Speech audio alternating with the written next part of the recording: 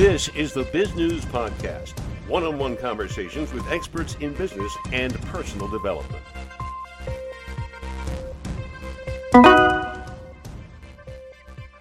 This is a story you might say is about commercial real estate, but more realistically, it's about a tenacious descendant. It goes back to the 1930s in Germany when the Nazis forced a family to give up their family-owned business and its textile factory.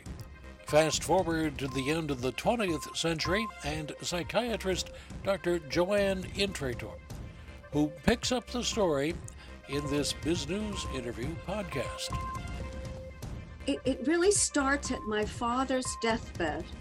I went to visit him, to see him. He was in Palm Beach, and I knew it was coming towards the end of his life.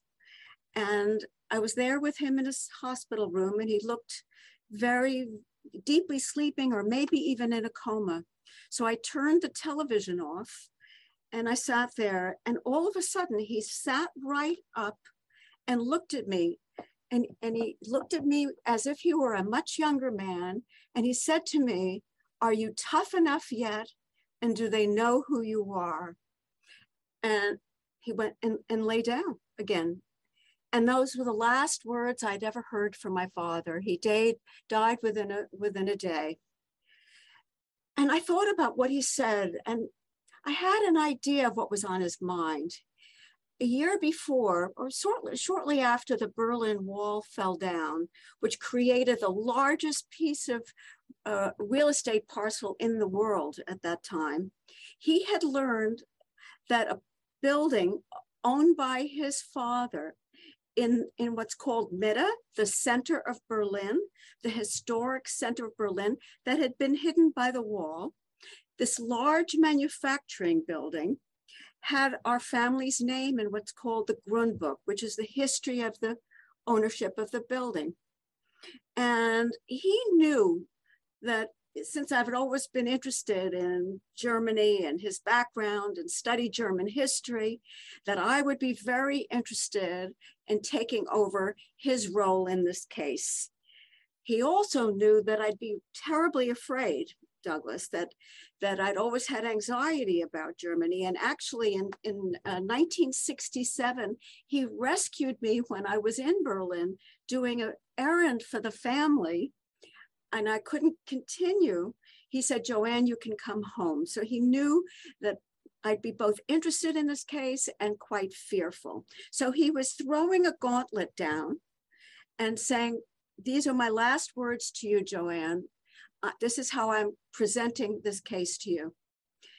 A couple months afterwards, a very distinguished lawyer from Germany, from Berlin, came to see my brother and myself at the Waldorf Astoria.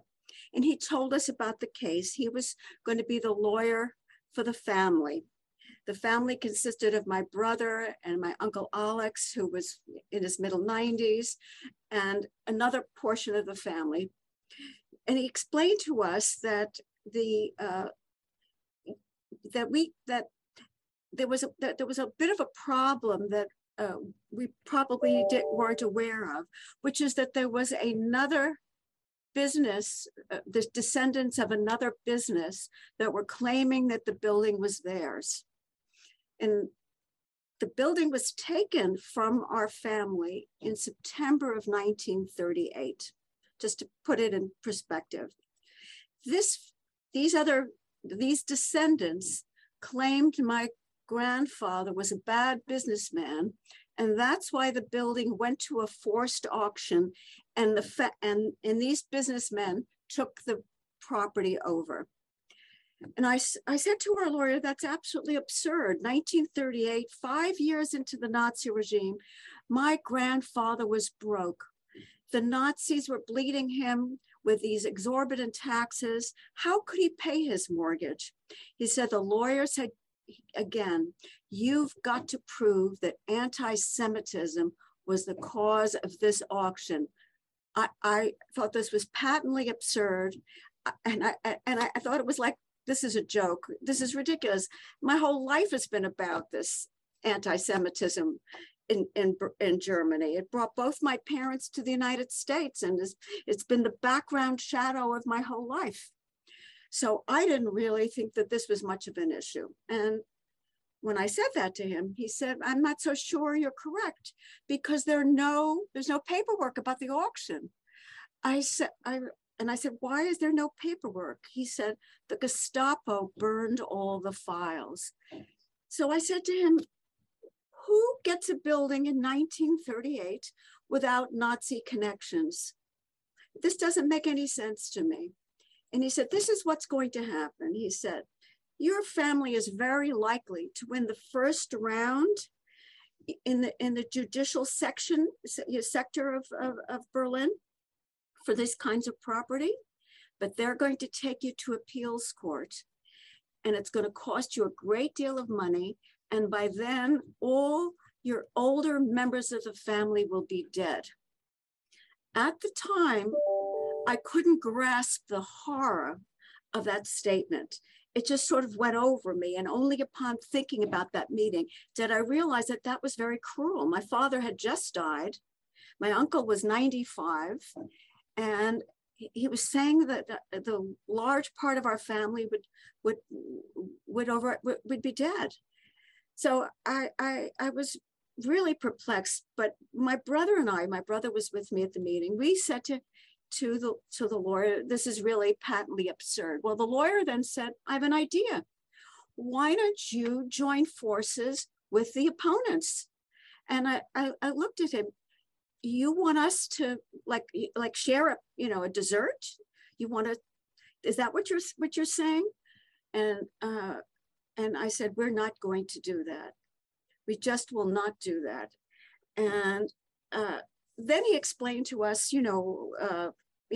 that he was going to have us sign up for the case, and it was going to be a contingency case. So we would only give him a certain percentage of the building should he be successful. Should he not be successful, it wouldn't cost us anything. Again, I didn't think about what contingency meant at that time. I was kind of like overwhelmed by, the specter of my grandfather going through this and the auction of the property, and my grandfather having no money, and my father having lost his job as both a lawyer and training as a judge. I couldn't get this all out of my head. So that takes us to the point where you decided to continue your legal efforts to gain control of the property. What was the bottom line after years of haggling in the courts in Germany? It took 9 years, Douglas, 9 years. 9 years and many, many trips for me to come and leave my profession, leave my family, and go to Berlin and meet with these lawyers. And they continued to try to convince me to settle. So what happened is somewhere into year 7, I hired an international investigative agency because I wasn't getting anywhere. My German wasn't good enough, and no one was answering any of my questions. So this international agency, this incredible investigator, found out very shortly, within just a number of weeks, that the people that took the building in the forced auction were actually tenants of my grandfather. So they were there actually since 1931. They were very aware of what was going to happen to my grandfather. The handwriting was on the wall, what was going to happen to Jewish owners of businesses. And shortly after that, he produced the Nazi Party memberships of these people. And they'd been Nazi Party members sitting there, waiting for the right time to sort of pounce on the property. So that was already quite a shock. And I had been told it's not possible to get Nazi Party memberships, all of which was patently untrue.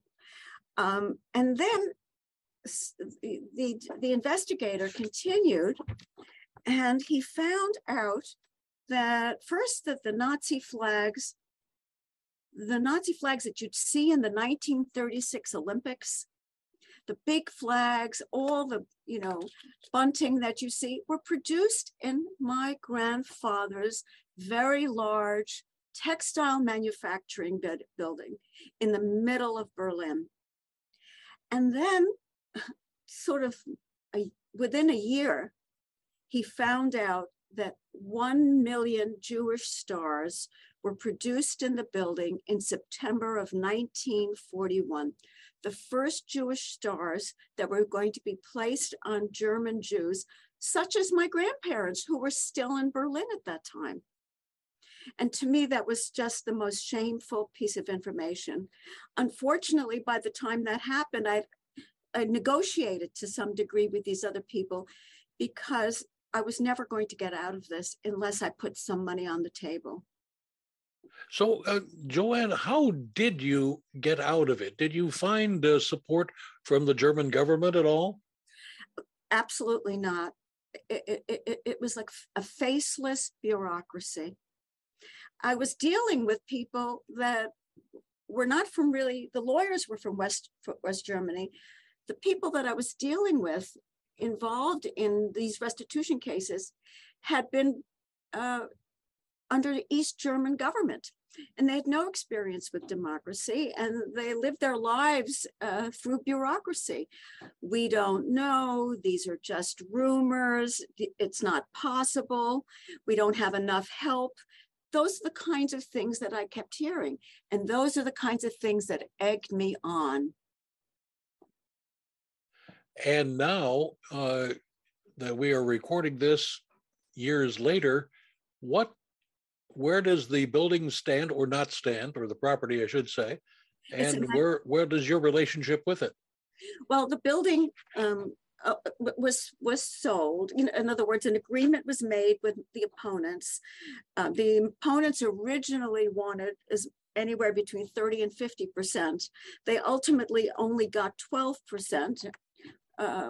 But I had to continue my life. I had to move on. And so the building was sold, and it's had several owners, and building has been beautifully updated and looks quite different than when I first saw it. It's a very popular building in a popular area that was somewhat deserted when I started going over there. And the last time I was in the building was in 2018, when a plaque was placed on the building stating what had occurred here, that the Jewish stars were manufactured in the building. And it was quite an event with several government people and lots of supporters of restitution and some friends. And it was very, very meaningful, and it meant a great deal to me. Now, you have put this into a book. Tell us the name of the book and what's been the reaction. Well, the book is called Summons to Berlin. And the reaction is not published yet, will be published next year. And I'll be delighted to come on the show one more time and tell you all about that. But the people that have read it have been very enthusiastic about it, because not only do I tell the story of the case, but I tell the story from the point of view of being a psychiatrist with some expertise in character pathology and understanding the history of the Nazis and how that happened in Germany. So the story is written as me as an observer, but also me as the person that's going through it, that had an enormous amount of fear of going to Germany and had to overcome my fear to be successful. As a scientist, and exactly. I guess we could say psychiatrists, doctors, etc., are indeed scientists at heart. Yes. How would you characterize the current German government relationship to their Nazi past? I think some people are doing an incredible job of coming to terms with it. The people that I met once I was involved with the building after it was sold, there were several opportunities to meet many German people. There was a major exhibit in 2013 that included the building, and I was a guest of the German government at the time. It was the people that were involved in this were extremely sensitive to what happened, and really wanted to make up as much as they could, and they were very welcoming to me. And they were involved in looking at the architectural and archaeological history of this area in East Berlin that had been a wasteland, and trying to find some of the Jewish families whose properties had been destroyed. Obviously, there's, there are people that are kind of still stuck in that area. I didn't, fortunately, get too close to anybody like that. But Germany's very interesting right now, particularly Berlin, because Russian Jews came there, 10, 15 years ago. Lots of Israelis. It's become such an international city, such a sophisticated city. It always was before the war, and now it's getting some of that back again. So I find myself always kind of thrilled to be there, but a teeny bit wary. As I walk through the streets where my grandparents lived, and I go in areas that I know the Nazi history, I get a little bit anxious, but I remind myself of the courage that I had to do this, and what my father said to me, his last words, to encourage me to do this. And I think of him, and when I gave this talk, when the plaque was put, I could imagine him in the room with me, really like applauding me. You've been watching the Biz News Podcast. We welcome your input. Send your email to editor@biznews.com. Thanks for watching.